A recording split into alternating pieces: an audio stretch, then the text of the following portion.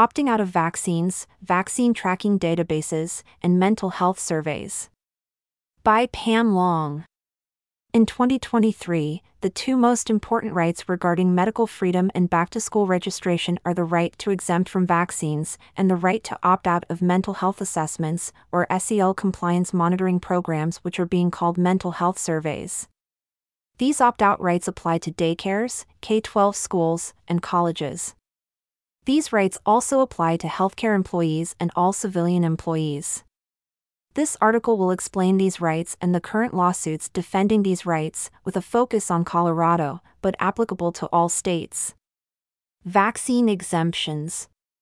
The National Vaccine Information Center, NVIC, tracks vaccines requirements and exemptions in all states.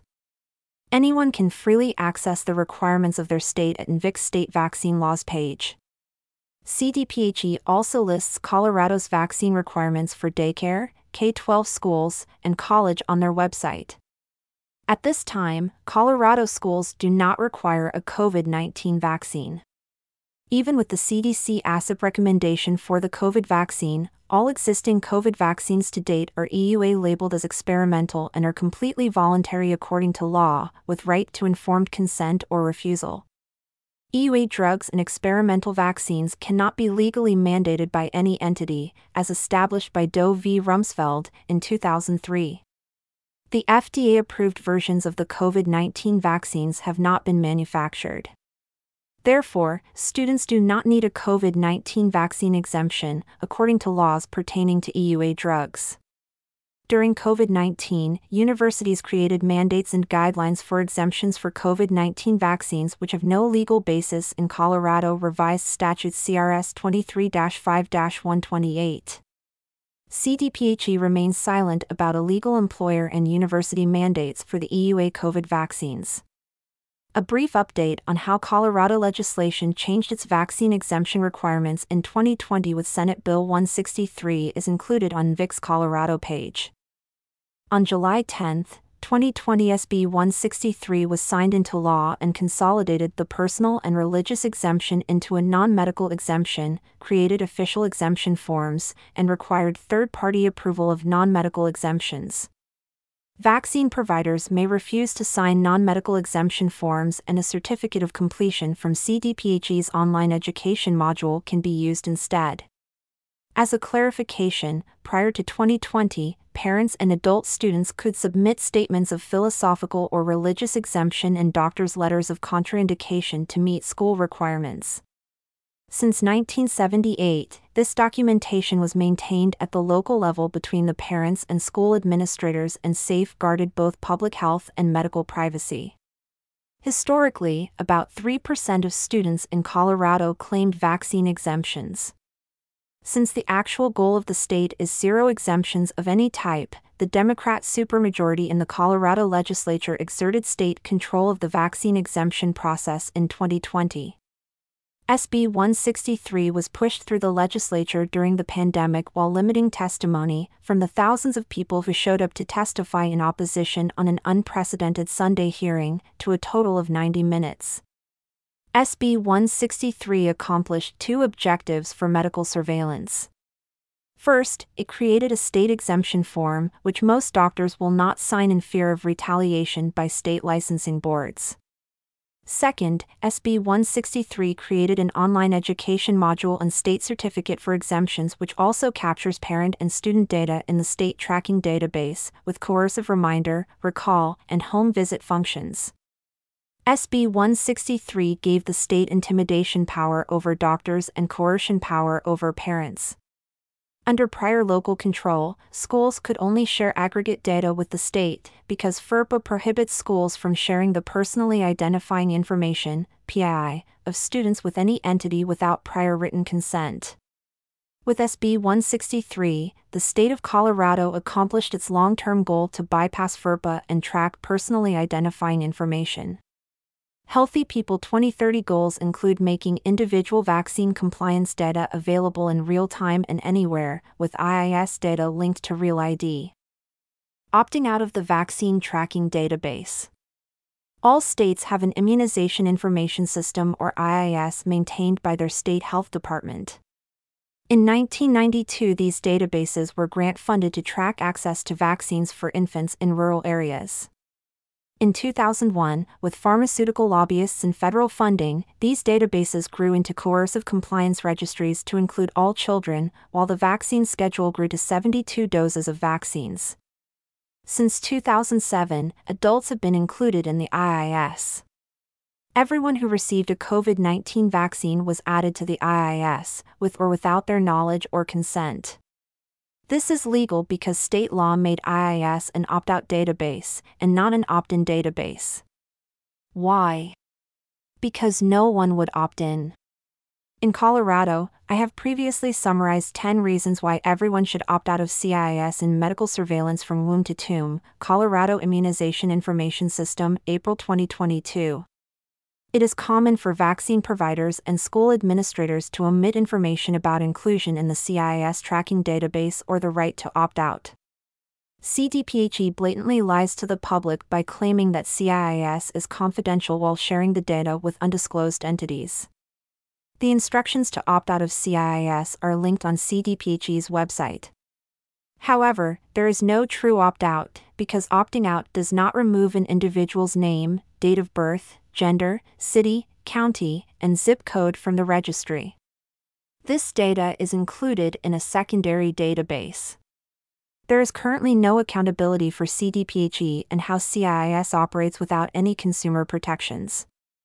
There has been confusion about whether the online education module captures people's data in CIS. During the passage of SB 163, bill sponsors, Senator Mullica, D., Senator Gonzalez, D., Senator Priola, D., falsely assured the public that there would be an option that would allow parents to take the vaccines or safe and effective education module, print an exemption certificate, and not be included in CIS.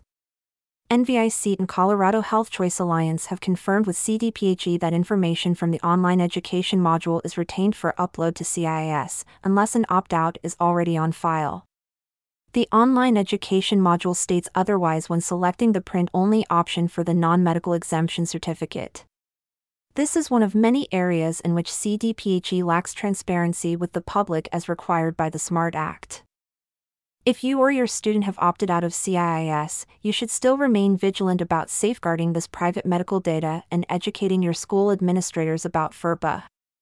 In Governor Polis and CDPHE conspired to violate FERPA for illegal student surveillance, September 2022, I detailed how Governor Polis used an executive order during the pandemic to order schools to violate FERPA by sharing PI and student records so that CDPHE could expand a public vaccine dashboard designed to shame schools, daycares, and colleges which fall below 90% vaccine compliance.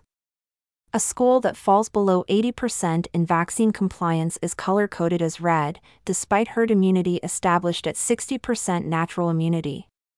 CIS does not track or report natural immunity, only vaccinated, in process of getting vaccines, and missing vaccine records. In CDPHE proposes vaccine rule changes for online students and natural immunity, December 2022, I explained how CDPHE Board of Health has started to pass rules that negate proof of natural immunity for select viruses. Titers testing documentation indicating natural immunity is a legal exemption in Colorado and many states. CDPHE has also completely abandoned the reality of at-risk groups. For example, CDPHE only recognizes vaccine-based immunity for hepatitis B, a sexually transmitted disease prevalent in people who share drug needles, prostitutes, and men who have sex with men. There is no rational reason to require this vaccine for students. Lawsuits for COVID vaccine mandates in healthcare and colleges. There are two noteworthy lawsuits against COVID-19 vaccine mandates for adults. First, the University of Colorado, CU, Medical Campus lawsuit has 18 plaintiffs of faculty and students who claim workplace discrimination. CU's policy against religious exemption to vaccination stands to violate the religious freedom provisions of the state and federal constitutions. CU went beyond verifying sincerely held beliefs per the Religious Freedom Restoration Act of 1993, and CU created arbitrary religious inquisition criteria such as approving only religious beliefs that opposed all immunizations, not based on ingredients, and disapproving religious beliefs that were personal and not part of an organized religion. Plaintiffs, facing termination, resigned or withdrew from CU, judging the sincerity of personal religious beliefs is a violation of the First Amendment. As reported in Colorado Politics, CU acted as if it were ignorant of clearly established religious vaccine exemptions in place for schools since 1978 and also with an official state form in place since 2020, as previously detailed in this article, that does not require religious belief scrutiny nor approval by the university. CU also contended the school officials involved with administering the policy were entitled to qualified immunity, which shields government employees from civil liability unless they violate a person's clearly established legal rights. Here was, and remains, no clearly established right to a religious exemption, wrote attorneys for CU Anschutz. Neither the Supreme Court nor the 10th Circuit has held that a public university or other public education institution violates its students' constitutional rights when it declines to provide religious exemptions to a COVID-19 vaccination requirement. If you want to donate to the legal fund in support of the plaintiffs at CU and set legal precedent against egregious violations of religious freedoms, you can donate to Colorado Healthcare Providers for Freedom. The other COVID-19 college vaccine mandate lawsuit to follow is at Rutgers University, and it could set national precedent. According to Children's Health Defense, Rutgers' policy is unconstitutional because COVID-19 vaccines are experimental and administered under an emergency use authorization (EUA), and because students had the right to refuse an unwanted and potentially unsafe medical procedure. The plaintiff's attorney argued that COVID-19 vaccines do not prevent infection or transmission, which was the basis for the mandate for students, while there was no mandate for faculty. The plaintiff's attorney also argued that Rutgers has conflicts of interest due to its work with manufacturers in clinical trials of the COVID-19 vaccines. Rutgers attorneys argued that faculty and staff did not have mandates because they have collective bargaining, which is a glaring admission that mandates were not based on health risks of age groups. Rutgers also argued that it had discretion to mandate the EUA vaccine because ACIP recommended it. Opting out of mental health surveys. The pandemic lockdowns created a mental health crisis in students and young adults. The same legislators who allowed those school closures to persist introduced a bill in 2023 to implement a school mental health assessment. However, the mental health assessment is not actually an evidence-based instrument to diagnose a mental health disorder per the DSM. Instead, the BIMAS or Behavior Intervention Monitoring Assessment System is a SEL compliance monitoring tool. In-school mental health surveys are a tool for expanding pharmaceutical drugs to students. March 2023, I explained why parents should opt out of all mental health surveys at schools, including iMatter and Healthy Kids Colorado Survey. These surveys are data mining students for highly sensitive information that could have lifelong repercussions in the hands of the state, such as restrictions on future gun ownership. This information will also find its way into third-party referrals for counseling, drugs, and gender dysphoria treatments. Colorado has revised laws during the Polis administration, giving minors as young as 12 years old the ability to consent to treatment without parental consent. Parents can opt out of these surveys with a written statement to their schools to be kept in the student file. Overall, the state's profitable 100% vaccine compliance goals will not respect natural immunity of the individual, and subsequently vaccine exemptions have been under attack in legislation for the past decade.